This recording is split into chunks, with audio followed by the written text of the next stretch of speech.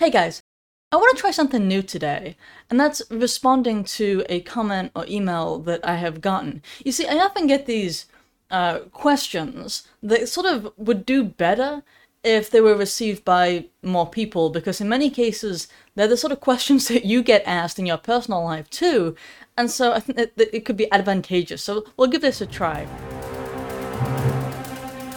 This most recent comment that I'm going to respond to is a comment that I received on the recent video about Ireland and it passing hate speech legislation that even criminalizes the possession of hateful materials, as determined by the government.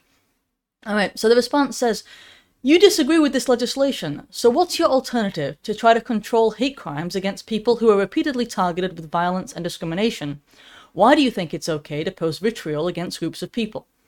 Now, there are two questions there, all right? And again, I'm sure that you've heard variations of this before. We'll go ahead and target the first question first. Why do I think it's okay to... oh, no, what's your alternative? Sorry. What's your alternative? I don't have one, because I don't think that hate crimes are a thing.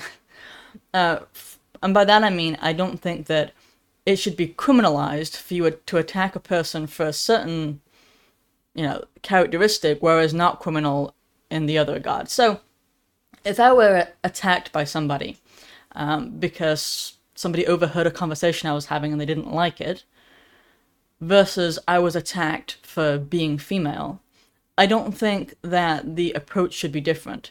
Because for me, the issue is that I was attacked, not the reason that I was attacked. I don't think it was okay to attack me for the conversation that I was having any more than it was okay to attack me for being female, right?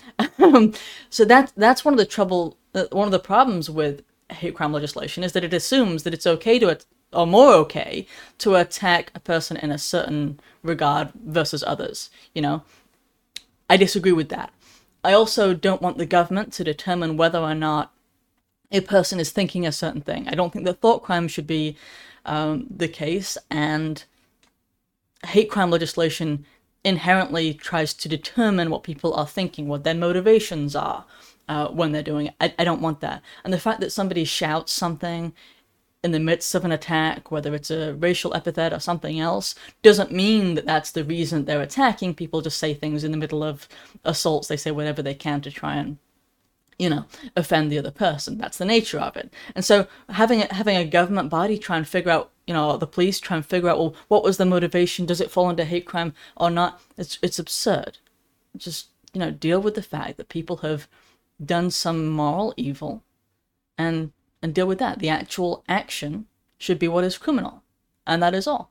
And then the other part of hate crimes is the fact that you're deciding that some people deserve to be in a privileged class on the basis of some kind of cultural Marxism thing, and therefore they're especially protected. So you have the LGBT groups, right? You have various different races, which do not include white people, this kind of thing. They have particular protections. Why? Why in this sense would it be... or would the LGBT community be especially protected? Because that's what it ends up being. Because then the person says, well, I was attacked because I was gay. Well, maybe you were attacked because the person just didn't like you, because you had a personality that wasn't particularly likable.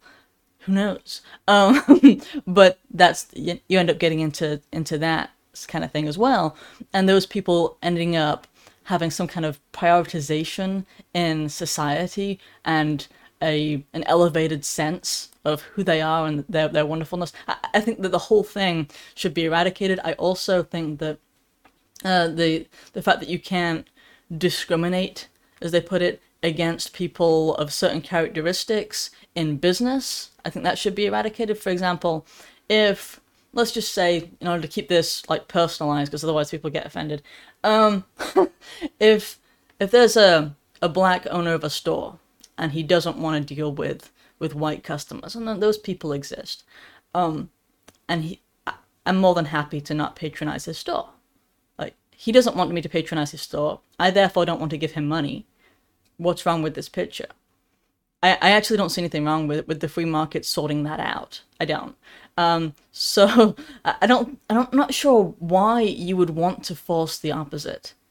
actually. Why you would want to force me to give money to the person who doesn't want to do business with me, and therefore help his business. Or if you prefer, the white store owner who doesn't want to deal with blacks. That's the very inverse of what I said. Do you want to force the white person, the business owner who doesn't want to deal with the blacks, to keep his mouth shut and not actually put the sign up, or not actually, is that helpful? You're just forcing the black guy, I'll just say, to do business with somebody who hates him. I'm not sure there's a winner in this situation. These are all the different parts of hate crime legislation and civil rights legislation that kind of give the wrong net outcome. And then there's the second question. Why do you think it's okay to post vitriol against groups of people? Okay, which groups would be my first response, because most likely you probably think that at least some groups deserve vitriol. Like, for example, child rapists. Are you okay with me criticizing them? Probably. And that's just a group of people. The issue is that you're back to the same thing again of certain groups of people that you consider to be of great priority versus another group of people, right? So that's the undertone, the unsaid thing in your question. But I think it's okay to post vitriol against groups of people because I think that truth is important. And I think that the only way that we can ascertain what truth is to engage in dialogue. So, therefore, that requires people being honest about what it is that they think, so that we can have the dialogue, so we can have the argument, so we can have the conversation, so that we can, hopefully, come at some kind of source of truth. And that's been the way that the West has been built on these dialogues. The idea that you should just simply shut people up because they're offensive is counter to that very ideal, the ideal that we should search for truth, even if it offends some people, right? So that's the reason that I think it's okay to post offensive things, which is what you really mean. I think it's the only way that we have a free and healthy society. The alternative is to live in a state of lies over time, because, for example, people learn certain things in the university, in their universities, and they come out and they have all these different wrong opinions, then nobody is able to tell them why they're wrong because somebody might get offended. That's not the way that we build any sort of society. That's the way that society implodes, because it is no longer based upon reason.